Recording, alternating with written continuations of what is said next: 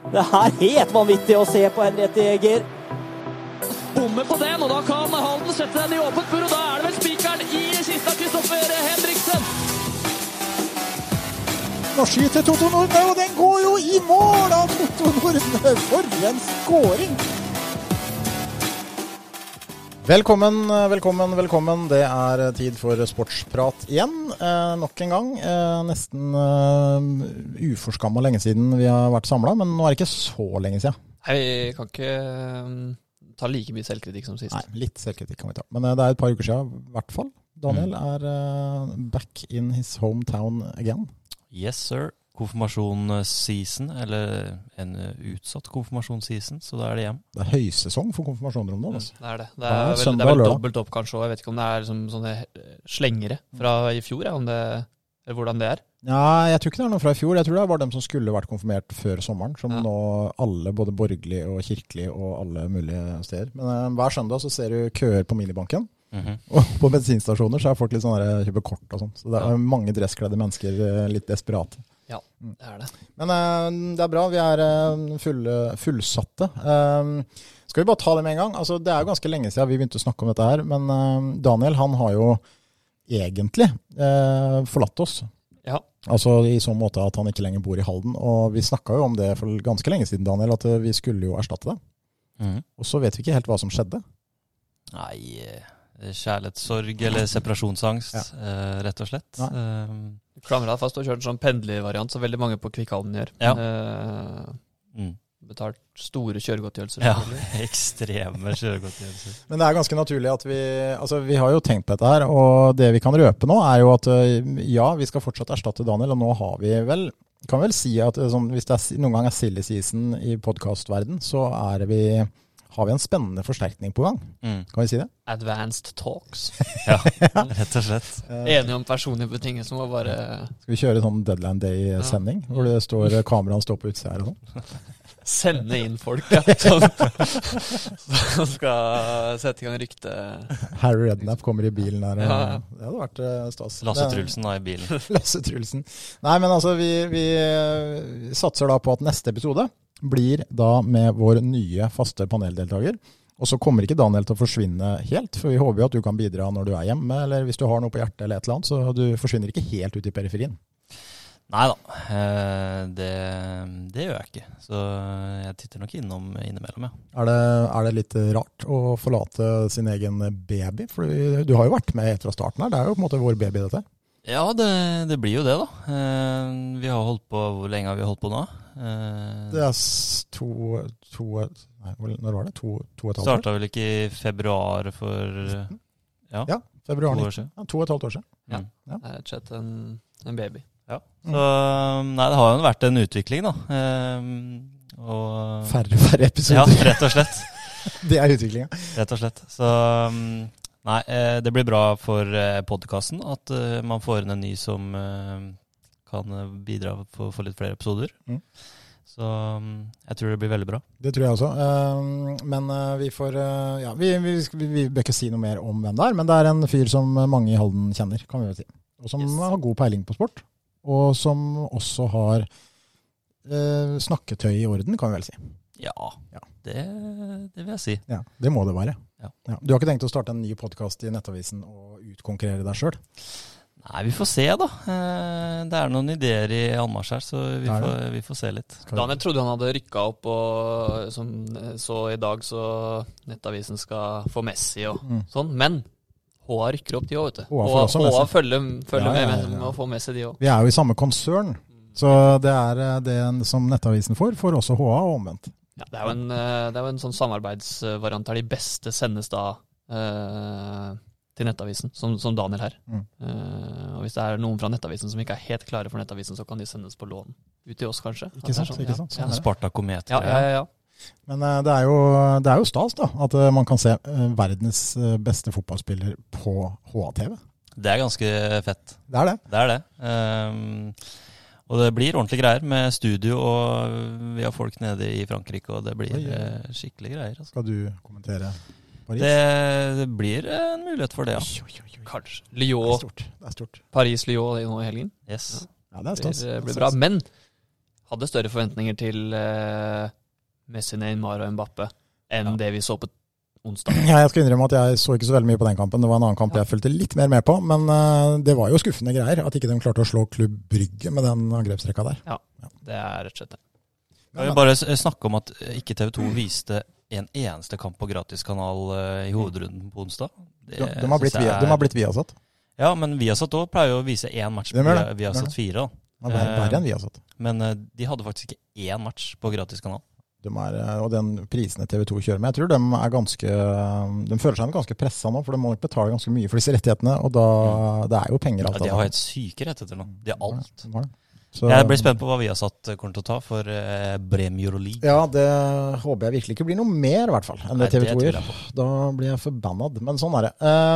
Vi bør ikke snakke for mye om Champions League. Altså Premier League er jo i gang, og vi snakket litt om det syke overgangsvinduet og sånn sist, så det går jo sin gang det, men vi kan jo ta litt lokalt. Vi kan jo begynne der. Det er det som er gøy. Det er det som er gøy. Kvik er jo akkurat nå i en litt sånn kjedelig situasjon, altså litt ingenmannsland på tabellen. Det vinnes noen kamper, det tapes noen kamper, det er ustabilt. Det er liksom ikke noe, det virker ikke som det er den helt store gløden, og det kan man jo skjønne også, om det ikke er noe å spille for, på en måte. Ja, det begynner jo å ligne litt på forrige sesong, på en måte. Det begynner å bli en god avstand opp der, så nå må man på en måte begynne å veie opp litt hva man kanskje skal gjøre her. Skal man bruke litt de yngre gutta og la de slippe til nå, eller kjempe for en god plassering da. Det blir jo på en måte litt av regnestykket her. Men jeg føler tabellen egentlig ser ut, det er veldig sånn kvalitetsforskjell på laget også. Altså Kvik er jo samtidig veldig mye bedre enn de lagene nede der. Så det er jo ikke noe fare for å rykke ned her, men samtidig så er det et stykke opp da, både til Kongsvinger særlig, og også Hødd og de beste lagene. Så det er jo egentlig bare, men om den blir nummer 8 eller nummer 5, tror jeg er litt sånn, så det er jo fortsatt mulighet til å kjempe om en hyggelig plassering her, men spørsmålet er hvor mye motivasjon som ligger i det da. Ja, det er vel noe penger involvert og sånn med tanke på plassering, men jeg tror ikke det er ikke det som velter budsjettet om man kommer på 5. eller 10. plass. Men jeg er litt enig med Daniel at man kan fort se etter litt unggutter og eventuelt kanskje være så heldig at man får med seg et salg i løpet av vinteren, for eksempel på en som har levert. Kanskje vel så viktig for å rykke opp, det gjør man ikke når man klarer nok heller ikke den kvalifiseringsplassen. Det er for langt opp dit. Så er det tøft altså, å rykke opp fra andre divisjon. Fredrikstad er jo et levende bevis på det. De klarte jo til slutt da, og gjør det nå bra i Obos. Men det er rett og slett knalltøft. Hadde en fantastisk sesong i 2019, var veldig nære, men kom til kort i kvalet der. Og spørsmålet er om det, altså, det var nok ikke en normal sesong for Kvik Halden, sånn sett, hvis vi ser historisk på det. Så, men det er litt sånn spennende foran neste sesong. Er det litt sånn veivalg? Hvor går man med på en måte satsingen på de yngre? Det er ganske mange i den stallen som er ikke gamle, som har fortsatt noen år igjen, tror jeg, men det er noen veivalg som klubben må gjøre her. Ja, det blir jo litt sånn når man må si at man har på en måte tatt et steg tilbake da. Så blir det jo, kommer man til det som du sier, veivalget der, hvordan man skal ta klubben videre. Og så, som du også sier, det er flere som drar på årene nå, hva har de lyst til å gjøre videre? Det er andre divisjon er tøft. Det er som å spille i Obos, eller på en måte elitserien, bare at det er en dårligere kår i forhold til trening og sånt. Så det er nok noen som må gå en runde i seg selv nå etter sesongen, vil jeg tro. Mange valg å gjøre. Vi kan jo også ta om FFK da. De har gjort det bra i Obos-ligaen, det er ikke noe tvil om det. Nyopprykka og har jo kjempet i toppen her hele sesongen, men nå har de røket på noe tap, og dere fikk med dere den gode unnskyldningen de hadde nå etter helgas tap. Jeg gjorde egentlig ikke det, altså. Det var altså Kjelsrud Johansen, herføreren på topp der. Han hadde tatt vaksinedose nummer 2, og ble veldig sliten i andre gang. På grunn av vaksinen, trodde han, og trodde også hele laget. Så det var forklaringen nå blant supportere i Fredrikstad, er at det er vaksinen som ødelegger for FFK. For det er jo det eneste laget som har tatt vaksine, mener jeg. Det er jo ingen andre idrettsutøvere i verden som har tatt vaksine. Det er jo ikke det. Ja. Og det er jo noen som har blitt veldig, veldig syke av dose nummer 2, men da tenker jeg, da får man bli hjemme. Ja, hvis du er syk av vaksinedose, så får du heller bruke noen andre. Så du er ikke alene, altså Kjelsrud Johansen er ikke den eneste. Er ikke det litt sånn oss mot verden-innstilling i Fredrikstad? Jo, det er det. Nå er det også Pfizer som er imot Pfizer. Det er konspirasjon. Moderne vel den som gir mest bivirkninger, ikke det? Jeg lurer på om det var Moderna han tok, men da føler jeg litt med han. For jeg tok Moderna, og jeg var dårlig i mange dager. Altså. Ja, men hvis du hadde drevet idrett, så hadde du ikke det er akkurat det Ole Jakob sier da. Da dropper du å spille, liksom. Eller bytter deg ut i pause da. Men vi er ikke overrasket over at folk i Fredrikstad har dårlige bortforklaringer på tapp. Neida, det har vært gøy å følge det i år, og de har jo kunnet være kjepphøye med rette. Men det er jo godt at man får litt sånn det man så da de var i andre divisjon. Kommer tilbake. Men jeg skal jo være så ærlig at det gjør meg svært lite om Fredrikstad går opp en divisjon til. Tenker det er bare bra for Østfold-fotballen. Ja, men det er også gøy å le av dem når det går dårlig. Men det er litt dårlig tidspunkt å begynne å tape på, fordi HamKam, Jerv og Ålesund vinner jo nå kamp etter kamp, og du havner fort litt på etterskudd. Altså. Gjør det. Og den kvalifiseringsbiten, den vil du ikke. Altså, det er langt opp derfra. Så, nei, vi får se. Kan vi si at vi ikke er overrasket over at de ligger der vi er? Eller der de er? Vi snakket vel om det allerede i fjor, at det er jo et potensial der, og hvis de får fyre på alle sylindere, så har de jo potensialet. Så laget er forsterket bra, og det er klart det er potensialet der. Så hvis ikke de rykker opp i år, så tror jeg vel de kommer til å kjøre videre og forsterke laget. De har midler til det, liksom. Så, det har man ofte sett også i Obos-ligaen, at mange lag som har rykket opp fra PostNord har jo gått opp og gjort det ganske bra i Stjørdalsblink, Åsane, flere av dem. Grorud var vel ålreit, og så sliter de i år. Men det er vel det som er problemet når du skal etablere deg der, den sesong nummer 2 eller 3. Altså, det er nok ofte veldig skjørt, det grunnlaget man har bygd fra PostNord. Men der tror jeg FFK har en fordel, fordi de har en større grunnmur da. Absolutt. Så de vil nok, om ikke de går opp, så vil de vil ikke få en sånn Grorud-sesong og kjempe i bunn neste år. Vi får se. Halden topphåndball er i gang med sesongen, og det har jo vært en eneste stor fest. Rett og slett. Det har det. Ja. Og det har vært positivt og overraskelse, kan man jo si. Det er litt nye spillere inn for sesongen, og så har det jo bare gått på skinner, det her. Kolstad sist, som Ole Jakob var og kommenterte, var jo en deilig comeback-match der. Jeg har hatt en sånn følelse, jeg har snakket med trenerne og sett litt på disse treningskampene og bak resultatene her også, at de har nok truffet ganske bra med en del av signeringene de har tatt. De trodde liksom at Toke forsvant, Trym forsvant, Henriksen forsvant, at hele ryggraden ble borte, men nok en gang så klarer de altså å hente inn spillere, og de har gjort en god jobb, altså. Ja, de har det. Det er mye spennende her, og Jonas Jensen, altså. Jonas Jensen, det er vært inngangsbilletten alene. Ja, altså en spektakulær håndballspiller, rett og slett. Og jeg har sett HT og helt siden, det har dere også, helt siden de rykket opp. Jeg tror ikke jeg har sett en så komplett angrepsspiller som Jonas Jensen. Vi har sett bedre skyttere, vi har sett bedre playmakere, vi har sett bedre, kanskje som er enda bedre på gjennombrudd, men han har alt. Ja, en eksplosiv kar som klarer å skape situasjoner på egen hånd der. Den avgjørende goalen mot Kolstad der viser jo det da. Ofte at når han bryter gjennom på høyre der, at han setter den midt i keeperen, men klarer på en måte å vri den rundt. Så spennende å følge han og resten av gjengen utover. Trenger noen profiler, vet du, som folk får et forhold til. Han kan være en sånn. Jeg begynner å få et forhold til Jonas nå, faktisk. Gjør det? Ja, det vil jeg si. Og den kampen mot Kolstad, da gikk det en kule varmt for min del, altså. Og da følte jeg meg nesten litt schizofren også, for jeg satt i pausa og jeg regelrett slakta HTH, og jeg synes det var så dårlig, og det var ubrukelig, og så etter kampen så har man bare en sånn rus som man flyter på ut resten av kvelden. Håndball er jo veldig gøy når det er gøy, og så synes jeg også håndball er dørgende kjedelig når det er kjedelig. Så ærlig må jeg være. Det er stor forskjell på laget, ene laget stikker fra. Ja. Så, men det er 2 ganger på rad nå at de har ligget under ganske mye, også i Bergen så lå de jo under med 6 mål, og klarer å hente opp. Så det er klart, det bygger jo selvtillit da. Ja, og så kan man prøve å ikke måtte hente opp 6 mål hele tiden. Det blir jo litt slitsomt i lengden det også, men muligheter for å bygge moral, det er alltid bra det. Så vi får se, det er mange kamper som kommer nå, så er det snart cup neste helg også, hvor de har mulighet til faktisk å gå, det er Bekklag hjemme og kan da gå til kvartfinale, så da begynner det å nærme seg en ny Spektrum-tur, og vi sier ikke nei til det, vi. Nei, det gjør vi ikke. Så da blir det Øyvind Strøm som synger nasjonalsangen igjen da. Ja, det blir stort. Kjapt om Komet også, har ikke begynt ennå. Begynner neste helg mot Hasle Løren, har vunnet litt treningskamper mot Gjøvik, samarbeidsavtale med Sparta, som jeg tror var veldig fornuftig. Og så er det jo rett og slett en stor utropstegn rundt overgangsmarkedet, fordi man trenger rett og slett bekker. Altså det er jo ikke bekker. Nei, det er jo en gjenganger det. Man føler på en måte man har hørt mye de siste sesongene nå. Nå er det en utenlandsbekk man håper skal komme inn. 2 skal inn, ja. Da har jo gutta på kontoret en jobb å gjøre.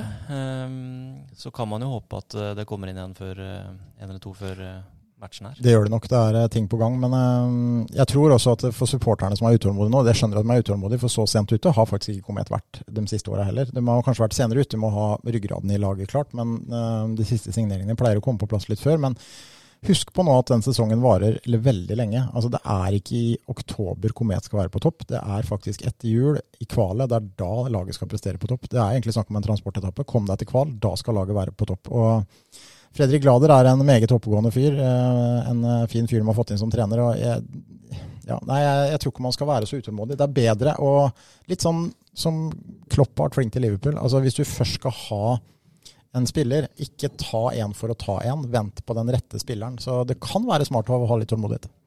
Ja. Harsel Løren får ny hall nå, så jeg i går.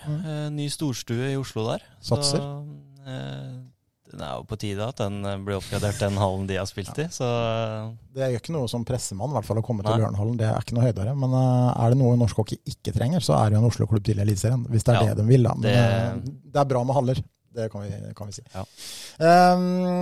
Breddefotballen er jo endelig i gang. Den ruller igjen. Vi har fått inn en ny kommentatorgjeng som skal kommentere disse breddefotballkampene, Ole Jakob. Og det setter vel du pris på at du får litt avlastning? Litt avlastning er fint det. Det blir mye, men flinke gutter som kommer inn. Absolutt, og det blir gøy å følge disse breddekampene da fortrinnsvis på arenaen, men det er ikke lett å få med seg alt, da kan man ta det i sofaen. Ikke sant. Id Greåker her om dagen. Id har vel ikke fått noe sesongstart som de hadde drømt om? Nei, Id har skuffa. Så ærlig må vi være. Vi hadde forventninger om at Id skulle kjempe i toppen, og det er en kort sesong der også vel. Så det er klart de poengtapene man har hatt i starten her nå, de kan vise seg å være helt avgjørende. Så kampen med Greåker, og det skal jo sies at hun kunne like gjerne vunnet den kampen, så jeg synes jo Id på mange måter gjorde en bra kamp, men hadde ikke helt marginer på sin side, og Greåker med Raymond Kvisvik på siden der hadde jo også et bra lag da, og gjort det bra, så vi skal ikke sage Id helt, men vi må innrømme at det har vært litt skuffende, og Tisteren er mer ventet at det sliter litt ned der. Men det er jo en mulighet for Tisteren. Jeg trodde at de var fullstendig fortatt, men det er jo 3 lag som vil rykke ned, ser det ut som, og det er bare ett som kan gjøre det. Så Kvikk 2 Tisteren til uka vel? Tirsdag. Det er mange tenker Kvikk 2 walkover nesten, men det er et ungt Kvikk 2 som egentlig allerede har plukket nok poeng til å klare seg i 4. divisjon. Og det har vært en del spillere som har dratt fra A-laget, det er litt skader. Det går utover rekruttlaget som blir veldig, veldig ungt. Altså de første kampene til Kvikk 2 stilte de jo et brutalt sterkt lag, men nå er det et lag som med unntak av Kevin Kranz og Oliver Thomassen og Emil Komor og noen unge fra A-laget, så er det jo 15, 16, 17-åringer. Altså det er jo purungt, og der bør Tisteren ha muligheter, altså. Ja, de bør det, men det er fottrapp, kondisjonssterke gutter de møter der. Kan bli en spennende kamp. Hvis Tisteren klarer å få inn den der mentaliteten man gjerne gjør mot Kvikk, og prestere litt over evne og trøkke til i duellene, så kan det bli severdig i hvert fall.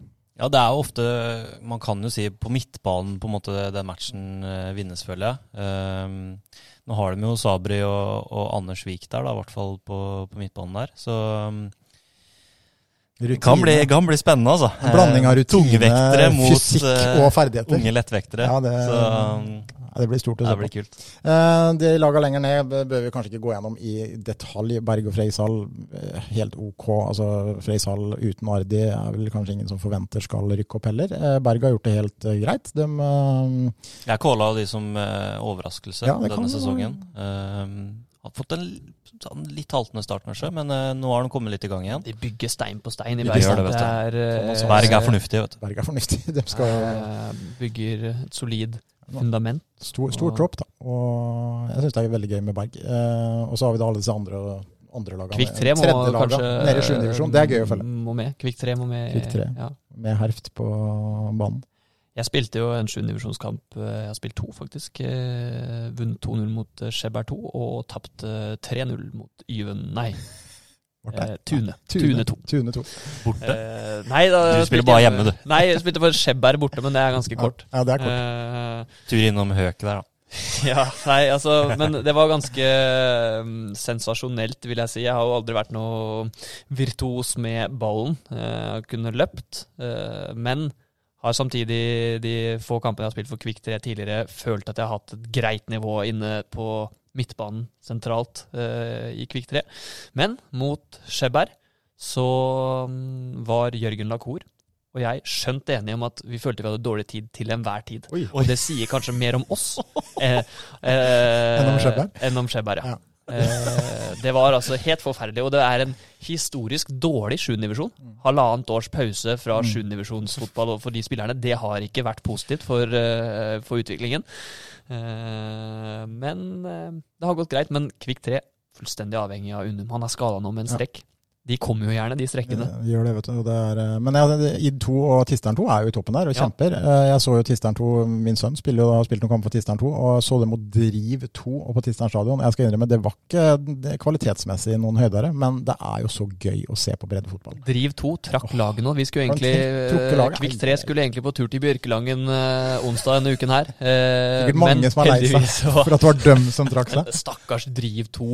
Det er jo en 7. divisjon som er ganske lokalisert på en måte den sydlige delen av Sarpsborg. Det er jo Halden, egentlig. Ja, og Sarpsborg og Hafslund er der. Det er jo kort vei. Skjeberg åpenbart er kort vei. Jeg tror utover Driv 2 så er Tune den lengste bortekampen. Og tenk deg, Driv 2, det er mange turer fra Bjørkelangen og inn Aremark. Ja, nei, det er tungt. Det blir spennende å følge 7. divisjon i hvert fall. Aremark også er jo noe vi pratet om. Man har vunnet noen kamper da. Gjorde det. Jeg ble oppmerksom på et utsagn der. Vinner på en dårlig dag var jo Aremark-treneren ute og sa der. Men nå har de 2 på rad, så da føler jeg det er greit å kjøre vinne på en dårlig dag. Er det en ting Aremark-trener Robert Sandberg har i orden, så er det snakketøy, som sagt. Ja, jeg hyller den kommentaren der. Er det ikke han som er paneldeltakeren, men det er mange i Halden-fotballen som er godt snakketøy. Robert Sandberg er helt i øvre del av skiktet der. Men det er jo så gøy når man bruker sånne uttrykk om dette nivået. Men det er det er jo det som er så deilig med breddefotball, at det er akkurat like viktig for han på Aremark eller han på Driv 2 som det er for Messi eller Cristiano Ronaldo. Ja, og nå har de fått i gang en god gjeng oppi der. Ja, moro. Flere kjente navn. Yes, nå har vi tatt en liten runde rundt. Jo, vi må hylle en tidligere gjest i Ingrid Bø Jacobsen. Råtøff dame. Jeg synes det var kult at hun gikk ut i avisa som hun gjorde. Hun har blitt mamma og får spørsmålet, skal ikke du legge opp snart? Hvorfor i huleste skal jeg det, sa Ingrid. Hvorfor får jeg det spørsmålet? Hvorfor er det ingen fedre som får det? Det er tøft at noen tar den der. Ingrid, rå dame, ikke redd for å si ifra, og vi trenger sånne stemmer i media, både lokalt og nasjonalt. Og en bra prestasjon altså, oppe på Aspedam der. Vant Norgescupen, har jo vunnet vanvittig mye i sin karriere, Ingrid Bø Jacobsen, så at hun fortsetter, det synes jeg er helt topp. Så får vi se det er klart, det er jo en ting er at du har blitt mamma, og det klarer jo mange å komme tilbake fra, også Ingrid som er rå i huet, men både hun og Emilie Moberg er jo ikke unge og fremadstormende lenger. Vi tenker liksom fortsatt på dem som unge, men nå er de vel rundt 30 begge to. Så det er klart... Så hun var jo 15 år til da, hvis hun fortsetter som Gunn Rita. Ja, ikke sant? Gunn Rita holdt jo på til hun var 45, gjorde du ikke? Jo, det stemmer vel. Men de var på en måte, skal ikke si de var pionerer i hver sin idretter, men de var veldig tidlig ute og har vært med på en sånn reise for både terrengsykling og landeveissykling for kvinner, og var jo veldig tidlig veldig gode. De var jo på en måte profiler i de miljøene som 18-åringer, som man, jeg tenker 28 rundt til 30, bør jo kanskje være prime time egentlig. Så, altså, og det er litt viktig å tenke på for haldensere. Vi har skrevet mye om Ingrid og Emilie i HA, men de har vært gode og vunnet mye, men de har også betydd mer for sine idretter og de som kommer bak dem. Og da tenker jeg at som idrettsutøver den dagen du legger opp, så kan du se tilbake på det med en ekstra stolthet. Det er ikke noen tvil om det. Ja, det tror jeg betyr enda mer, sånn, selvfølgelig i det lange løp, enn et gull her og en seier i et mesterskap der. Altså. Absolutt. Det er gøy. Men jeg kommer til å tenke på nå... kan det være at vi får se 2 haldensere i terrengsykkel-sirkuset? Kan Emilie trappe ned, endre disiplin til terrengsykling? Altså Ingrid har jo faktisk også syklet i landevei. Jeg tror nok kanskje det er mindre bredde i terrenget, da. Så det er kanskje lettere å gå den veien hvis du skal hevde det, da. Så det hadde vært kult. Ja. Og så har vi Ole Rekdal i tillegg. Trener de annerledes, vet du det? Trener de kortere økter, mer intens? Litt mer eksplosivt. Men nå satser jo Ingrid mer på rundbane enn på sprint, da, for det er jo ikke så mye sprint lenger. Men det er nok litt annerledes, det tror jeg. Det er litt mer eksplosivitet og litt mindre utholdenhet. Det er derfor jeg mener at det kanskje kan være noe for Emilie, da. Det kan godt hende. Få litt kortere økter og mer tid. Du sitter jo ikke på setet så lenge, da, ikke sant? Som de store etapperittene og sånn. Men en god tanke. Ja, så Emilie, hvis du hører på. Kjør. Kanskje det er en tanke, men du må holde på litt til, da. Ja. Det har vært en premiere på VGTV denne uka. Mats Hansens suksess Ikke lov å le på hytta. Jeg satt og så på den første episoden i går, og det er jo hysterisk, akkurat som i fjor. Helt sjuke greier. Magnus Carlsen. Helt ute, men moro. Ja, det er et sånn konsept man ikke trodde man trengte, men som man virkelig trengte. Ja, og da sådde jo det et frø i hodet på vår venn Daniel Østrheim, som tenker at en hytte oppe i Aspedammen der, HAs kameraer, streaming, Ikke lov å le på hytta, Halden-edition. Ja. Oppe i Aspedammen der, ja. Det hadde vært helt fantastisk. Hvilke bør med, da, hvis vi skulle hatt en Ikke lov å le på hytta, Halden-idretten edition? Altså, den første som poppet inn i hodet mitt, det er en spiller på Komet. Det er en venn av en av verdens beste hockeyspillere, Conor McDavid. Vi snakker Alexander Høvik. Han må jo inn der. Han kunne dratt det Komet-ropet hver episode, og han hadde gainet 10 poeng. Ja, han hadde fått folk til å le av alle forskjellige grunner. Både fordi han er morsom, fordi han vil være morsom, og fordi han er morsom uten å mene å være morsom. Ved å bare være seg selv, da. For han er jo et fyrverkeri, hele fyren. Fantastisk fyr. Jeg føler han er litt kombo av han, for dere som har sett, da. Nå skal vi ikke spoile noen ting her, men Henrik Fladseth som er veldig sånn aggressiv humor, og så kan han også være Einar Tørnquist som ler av alt. Så jeg tror han kan få mye poeng, og så kan han miste mye poeng. Ja, Henrik Fladseth er jo fantastisk. Bare gå inn og sjekke ut det på VG+, hvis dere ikke har det. Men ja, Alexander Høvik er bankers. Ja. Vi må ha en fotballspiller, Ole Jakob. Det er du som kjenner disse gutta best. Jeg tror Jakob Madsen Lund kunne gjort det. Jeg satt og tenkte på at han har kontroll over latteren sin og kontroll over omgivelsene. Jeg er helt enig med deg. Jeg vet ikke hvordan han er når han må være morsom og levere på kommando. Han er jo en oppegående fyr som jeg tror kunne komme opp med mye morsomt, men ja, det kunne blitt veldig underholdende. Jeg tror han er bedre på å kontrollere egen latter enn å gi seg selv poeng, da, ved å få andre til å le. Jeg kunne løfta opp også en Øyvind Høvik i den hatten her. Idde-spilleren. Jeg er nå kaptein og toneangivende på ID 2 i 7. divisjon. Kunne også hatt en tisteling der, som nå vel har lagt opp, Stein Martin, i hvert fall, som kunne bare sutte og bare kasta ut av seg kommentarer. Litt sånn Geir Arne Karrestad-stil. Geir Arne har jo lagt opp, men altså, de kunne jo bare vært der bare for å kjøre garderobehumoren da, inne i hytta. Ja. Vulgær humor. Vulgær garderobe. Det er jo litt av det også i originalkonseptet. Ja. Så, ja. Øyvind Høvik, han er...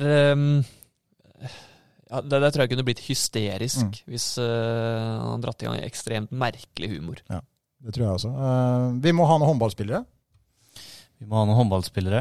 Gabriel Setteblom kunne jo vært en bankers. Han spiller jo ikke i Halden lenger, men han har jo Halden connections. Ja, det er et godt forslag. Truls Grøtta er en sånn joker som... Hvis han får litt innabords, så da er han en morsom fyr.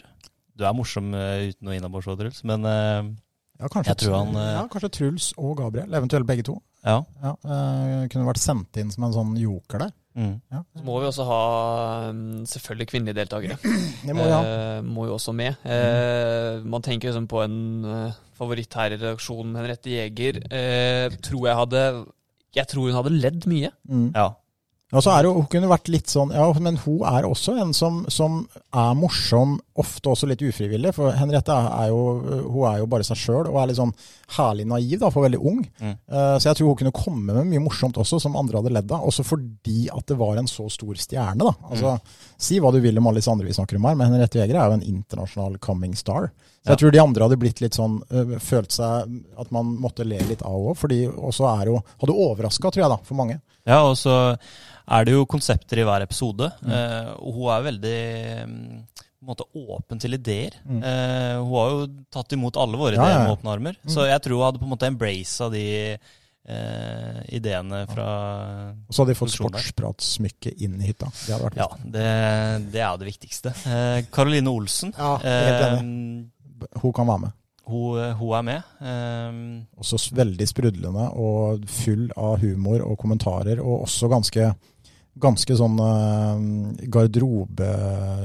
Hun tøff da. Husk på, hun har kjørt i et mannsdominert miljø. Hun blir ikke satt ut eller krenka, eller hun hadde bare kjørt på.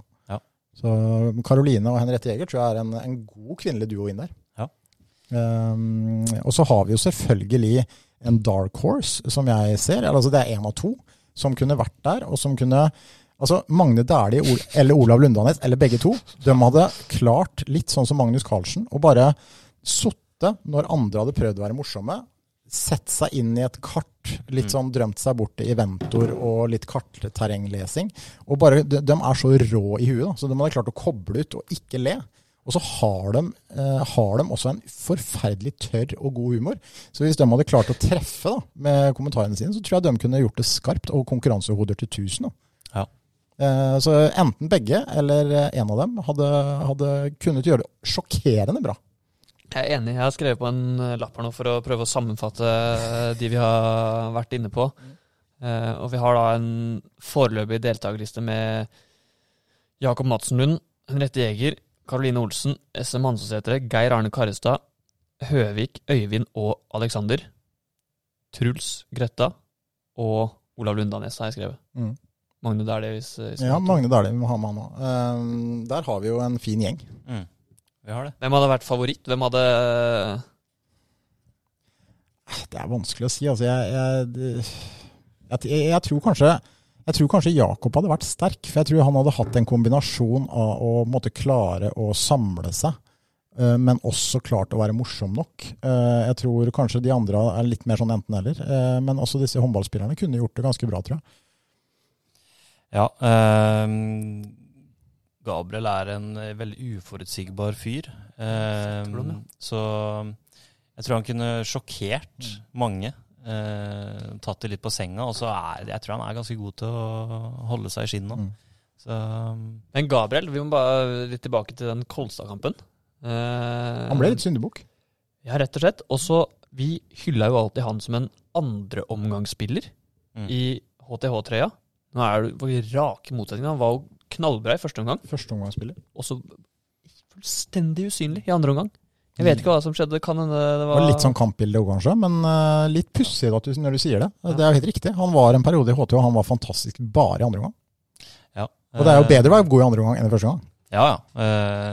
Som sier, Kolstad, det var vel litt hele laget der som ikke fungerte til andre omgang. Men hatt en veldig god sesongstart, så da ble det kanskje litt hett i huet inne i Remmenhallen der. Mye følelser sikkert. Ja, helt sikkert. Ja, det litt spesielt sikkert for han også. Han vokste jo opp her, ble jo på en måte voksen. Det jo ikke alltid han faktisk har spilt så bra mot HTH etter at han dro. Og han ikke alene om det. Det ganske mange spillere som ikke har klart å prestere helt mot HTH, som har vært der før. Ja, og Gabriel for de som kjenner Gabriel, et veldig følelsesmenneske. Så han kan fort bli revet med. Man hadde jo 10 mot Nærbø-matchen før, tror jeg. Så Gabriel han i form. Grisegod, absolutt. Ja, men vi ser frem til det konseptet. Vi får begynne å legge planer. Tror jeg blir severdig. Hvordan har Kasper gjort det i Elverum? Jeg ser han skåret 1 mål i Champions League i midtuka, så jeg tror ikke han har all verdens spilletid. Han spiller litt mer i ligaen, for de spiller mye kamper. Han skåret 5 eller 6 forrige helg, tror jeg. Så 6 mål mot Kristiansand på bane. Så ja, nei, vi er spent på det. Vi håper han får nok spilletid, at ikke han bare blir borte der. Litt sånn William, som jeg synes fikk alt for lite spilletid. Det er litt synd at det ender der. Ja, så Mats, VIP Mats, hører du hva vi sier? Ikke misbruk de spillerne du ødelegger HTH med hver eneste sesong. Litt varsko der til skogen. Skal vi ta en liten seanse til før vi gir oss? Det har vært mange signeringer av spillere i Halden-idretten de siste 10 årene. Og vi kan vel si det sånn at det er ikke alle som har slått til? Nei, det er mange som har gjort det, men det er også en del som ikke har gjort det. Som det naturligvis blir når man henter spillere litt på gefühlen, og man har sett litt videoer. Men de kommer alltid med et navn, og gjerne også statistikker. Og da er det ofte at ikke de statistikkene helt innfrir når de kommer til Halden. Det er det, og for dere som lurer på hvordan dette foregår, så er det jo ofte også sånn at man får tilsendt videoer, og kan gå inn og se på YouTube-video av hvem som helst, og få den til å se ut som Messi eller Conor McDavid, men disse agentene, og det er jo et spill dette her, og det er ikke alltid like lett å treffe 100%, og det gjelder både i fotball, det gjelder i håndball, det gjelder i hockey. Jeg føler håndball er kanskje mer sånn, at der har man kontakter som kjenner dem litt bedre. Men vi kan jo begynne der da, og det er jo, i HTHs ganske korte historie, så har det jo vært noen misser der også, kan vi vel si. Ja, vi kom jo fram til at det var flere navn som kom med på den lista der. Ja, og det er hyggelige karer, og vi skal ikke sitte her og snakke dritt, men jeg tror de er den første til å innrømme at det ikke gikk som de hadde håpet da, i HTH. Vi kan jo begynne med Fredrik Utengen, en bakspiller som ble hentet da akkurat rundt opprykket der, som jeg tror også Jonas Ville må innrømme, at han ble aldri det helt store. Nei, bakspiller. For de som husker han, så hadde han, eller ikke husker han, så hadde han langt hår med pannebånd, veldig sånn der, og grønne sko, husker jeg. Et utseende som var lett å huske. Kommer fra St. Halvard, var det det vi fant ut? Ja, på Vestfoldsiden. Og stor fyr, men klarte liksom aldri å komme inn i systemet eller spillet der. Så. Du kom på navnet hans, Ole Jakob, ved hjelp av at du tenkte transport? Altså, det er et transportbyrå, tror jeg, som heter Utengen. Så da tenker du på han hver gang du ser den traileren? Ja, det gjør faktisk jeg også. Det heter Utengen Transport. Det er vet ikke om han endte opp der. Lierskogen, det var der han kom fra. Det er jo familien. Ja, Lierskogen. Han kom vel som solgt inn som en ekstrem skytter over greia. Ble aldri helt det. Også litt skadet, sikkert mange grunner. Cirka samme tid, Jesper Poulsen, en dansk venstrehendt høyrebekk, som hadde vel noen få stunder hvor han skåret litt sånn, men han passet jo ikke inn utenfor banen, hadde jeg inntrykk av, og var vel egentlig bare en miss. Jeg tror mange i klubben og rundt klubben mener at han liksom er den største missen. Fungerte rett og slett ikke i det hele tatt. Både på og utenfor banen, sånn jeg hadde inntrykk av. Nei, som du sa, venstrehendt skytter som på en måte skulle være med i den der generasjonen til Lars Jakobsen og Karlsen og Beck der, de danske gutta. Nå skal det sies at de 3 andre, de hjalp ikke han, for å si det sånn, i måten de leverte. Nei, det er sant. Det var lett å havne litt i skyggen av de. Det kom jo også en erstatter til vår alles kjære Andreas Folkstrand. Altså, fortsatt mener jeg at Andreas Folkstrand er den mest spektakulære strekspilleren jeg omtrent har sett i topphåndballen. Han hadde absolutt alt, men hadde også dessverre en evne til å bli skadet, mye på grunn av spillestilen sin. Men han skulle jo erstatte med svenske Erik Karelius, som vel heller aldri ble en suksess. Nei, det må vi jo si. Jeg husker han dukket på en trening oppe i Tidsarnshallen, var det vel første gang han var der, så klarte liksom aldri å igjen da, litt samme som Jesper Pølsen, det er liksom ikke veldig takknemlig å skulle ta over for Folkstrand, som han er jo en av de største profilene som har vært i HTH. En hærfører sammen med Mats Fredriksen. Og var vel også ekstremt godt likt i ekstremt godt likt i både gruppa og alle rundt HTH. I byen. En veldig likenes fyr. Så Erik Karelius han fikk jo egentlig ikke spille så veldig mye. Nei, han var skadet. Skada, ja, det var mye greier. Og det er jo viktig for dere som nå hører på, så at vi driver og outer. Altså, det er jo ikke det er hyggelige folk, og det er ikke noe gærent med dem, men det sier litt om hvilket puslespill det er. Da. For det er ikke gitt at selv om du er en veldig god spiller, en lovende spiller, det er ikke alltid gitt at man slår til, for det er så mange ting som skal klaffe. Man skal passe inn i miljø, man skal passe inn på banen, man skal ha utvikling, plutselig så er det ting det er så mange grunner som ligger bak da, til at ting ikke går bra. Så det blir på en måte man kunne jo sagt de verste signeringene, men det her er jo spillere som også har hatt veldig god karriere etter HTH. Så det er bare det at det ikke har fungert her. Da Rasmus Carlsen forsvant, så skulle han erstattes med toppskåreren i dansk førstedivisjon, nemlig Mathias Damgaard. Og Mathias Damgaard hadde sine kamper, men noen ny Rasmus Carlsen, det ble han aldri. Det ble han aldri, dessverre. Så det er jo også et navn som vi kan slenge inn der. Men har vi en Jonas Jensen på gang nå? Det vil jeg, han skal jo ikke inn i denne kategorien her, det er jo det siste vi håper. Men jeg synes han ser bra ut. Ja, ser veldig bra ut. Vi kan også men Mathias Damgaard, skal vi se han har spilt etterpå, han. Spiller nå. Han spiller i danske Skive. Er ikke det et bra lag? Det skal være nå. Han var ung, vet du. Han var jo... Det var ikke bare å få det stempelet når du kom da, og skulle erstatte toppskåreren i norsk elitserie. Altså, det er ikke bare å leve opp til de forventningene. Så...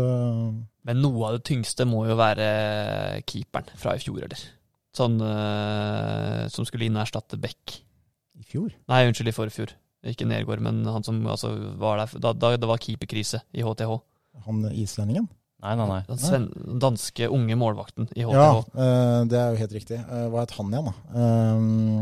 Herregud, nå står det helt stille her. Men det er jo definitivt på den lista her. Ja, og det juniorlandslagskeeper fra Danmark. Han syntes så synd på meg. Ja, det var ille. Han var jo helt sikkert en bra keeper, men han hadde jo, det var jo ikke Rasmus Bey, det var Bertram Obling han skulle inn og erstatte. Det er jo apropos som å hoppe etter Wirkola, opphøyd i mente. Jeg har glemt helt navnet på meg, altså det står helt stille. Det var dobbeltnavn, hadde ikke? Jo. Forlot altså Nørregård? Nei. Samme, men han fortjener sin plass på lista, jeg er helt enig. Damgaard forresten, spiller dansk elitserie da, så det gikk jo greit for den. Vi raser gjennom noen flere navn. Gøran Johannessen var jo egentlig spilleren som aldri kom, men som kunne ha kommet. Han var jo på vei til HTH, men det ble aldri noe av. Se hvor han er nå. Ja, spiller fast på landslaget. Flensburg. Det var synd. Ja, det var rett og slett. Han hadde nok ikke blitt der lenge, men han kunne kanskje vært der rett sesong. Vi går over til hockey, og der det er så mange som har kommet til Komet, og det er så mange som har innfridd, og det er jo en del som ikke har innfridd, men jeg har lyst til å dra fram et par navn som aldri kom, men som var veldig nære å komme. Og Mathias Ølund har kanskje ikke dere hørt så mye om, men det er altså en fyr med nærmere 1000 kamper i NHL. En av Stefan Hedlunds beste kompiser, da det var lockout-sesong i NHL i 04-05, var han altså fryktelig nære å komme til Komet. Han ville... Alt var egentlig klart, men det stoppet opp på forsikringsordninger som man har, som kanskje ikke Komet klarte helt å matche. Så når Vancouver Canucks da skulle på en måte låne ut han, da, så er det helt andre regler for NHL-spillere som gjorde at det ikke ble noe av. Men var det Gat-ligaen? Ja, det var første året i Gat-ligaen. For en profil det hadde vært i Halden-idretten. Herregud. Det hadde vært tidenes, eller? I Halden-idretten. Det er jo som at det skulle komme en Premier League-spiller og en profilert Premier League-spiller til Kvik. Han var altså Sveriges liksom soleklart nest beste back etter Niklas Lidstrøm. Og hadde altså Victor Lindløf da. Rett inn på Halden stadion og spille der. Ikke sant? Ja. Og så har vi en nesten enda rarere greie, og det er jo den samme sesongen, tror jeg, hvis ikke det året før, kom det en kar på prøvespill, en ung, latvisk, storvokst forward, som var på prøvespill, men ble veiet og funnet for lett. Janis Sprukts. Han reiste da videre til Finland, han ble rejecta i Komet, gjorde suksess i Finland, endte opp i NHL, spilte 9 sesonger i KHL, er Latvias beste hockeyspiller gjennom alle tider. Tenk hva han kunne gjort i Komet, hvis man hadde sett det man ikke så. En god journalist ber jo gjerne om en kommentar fra Dot som blir slakta, men det gjør ikke vi her i Sportsprat. Vi tar PFU og det som er. Henrik Bjørneby, du er ikke her nå, men herregud, altså. Min bror gjorde veldig mye bra som sportssjef i Komet, men der tror jeg han må innrømme at det var ikke hans lyseste øyeblikk, kan vi vel si. Men det skal sies at han var, det de sa etter det prøvespillet, han var veldig god til å droppe. Han var nok god til ganske mye mer. Det er sånn et prakteksempel på hva et prøvespill er da. Det er 2 treninger, og så Det fort gjort å bomme. Kan hende at han ikke var helt i form de 2 treningene. Sjansespill. Sjansespill. Og det samme gjelder jo Kvik. Altså, der har vi også mange, kanskje den som kanskje mest framtredende, jo den svensken med det spektakulære Nikola Ladan, som kom da, det var vel Glenn Ståhl, første sesongen til Glenn Ståhl, som jo var en etter sigende briljant offensiv midtbanespiller, som virkelig skulle gjøre store ting. Men han forsvant, egentlig uten å ha gjort noen ting. Han kom vel i januar og forsvant i mars? Ja, han hadde hjemlengsel, tror jeg. Ja. Det var mye greier. Det var en gedigen flopp. Ja, rett og slett. Og har jo senere vist seg at han kunne gjort sine saker greit i Kvik. Han spiller vel fast i Superettan i dag. Spiller i Gais. Det som tilsvarer Obos i Sverige. Så, men det altså i Gais, det en Göteborg-klubb. Han kom fra Göteborg, så han har holdt seg hjemmekjær kar. Ja, i de trygge omgivelsene der. Det fikk meg til å tenke på i stedet, Daniel, da du sa Lindeløf inn i Kvik. Tror dere, hvis man tenker Van Dijk, kanskje verdens beste midtstopper, han hadde kommet til Kvik, han måtte spilt midtstopper, altså du kunne ikke satt den på topp eller sånn, han måtte spilt midtstopper, 1 av 3 eller 1 av 2, hadde Kvik rykket opp, men hadde hatt helt likt lag ellers, hadde hatt samme skadeproblemer, hadde hatt samme som gjør, men Ole Strømsborg hadde ikke spilt, Virgil van Dijk hadde spilt. Hadde han vært skadefri hele sesongen, og hadde ikke skåret mye mål på Kvik, vet du. Det jo fristende å si at det fort kunne endt i opprykk. Men det hadde jo ikke hjulpet så fryktelig, med unntak av noen corner og sånn, så hadde jo ikke hjulpet så mye på det offensive. Det klart, han kunne jo strødd disse kulene rimelig greit da. Ja. På det nivået her. Satt i gang spillet og sånn liksom. Altså, Jeg tror nok det andre spillere i verdensfotballen jeg heller ville ha hentet alene en mer offensiv type. En midtstopper har ikke så mye betydning. Jeg mener at det svaret sier seg selv hvis du hentet Messi til Kvik, liksom, så hadde det sagt seg selv. Men hvis du hadde hentet en verdens beste midtstopper, han måtte spilt midtstopper. Men se hva han gjorde med Liverpool da. Ja, ikke sant? Han gjorde det der med Liverpool, liksom. Ja. Så, han gjorde Liverpool til verdens beste lag. Ja. Nesten ikke helt alene, men det var jo han som fikk dem over streken. Ja. Så det klart, jeg tror han hadde hatt en del betydning også i Kvik. Men det hadde vært et veldig rart syn forresten, å se han ut på der. Ikke det. Ja, det Harald Kjenningsrud. Åpne opp lommeboka eller et eller annet. Neida, det alltid morsomt å tenke sånn. Hvor mye hadde det blitt hvis Barcelona hadde spilt mot Berg? Liksom? Altså, det litt den der. For det liksom spesielt i fotball. Det hadde ikke blitt så mye, fordi Barcelona ræva. Det så langt opp i fotball fra en stopper til en spiss som skal skape det store. For hvis du hadde spurt det samme, hadde HTH hentet Sander Sagosen, så hadde det liksom... Det hadde jo vært greit. Man bakspiller både off og def. Det hadde jo funket. Hadde du hentet en verdens beste back til Komet, så hadde de jo gått opp. Ja, ikke sant? Det et eller annet med det. Hva het han midtbanespilleren som Glenn Ståhl hentet i andre sesongen, når de skulle ha litt mer faenskap på midten igjen? Han lille hissige Oslo-karen. Med det engelsk-brittiske etternavnet. Et han da? Herregud. De hentet han fra... Dixon, ja. Det helt riktig. Ja. Var det Glenn Ståhl? Ja, det var Glenn Ståhl.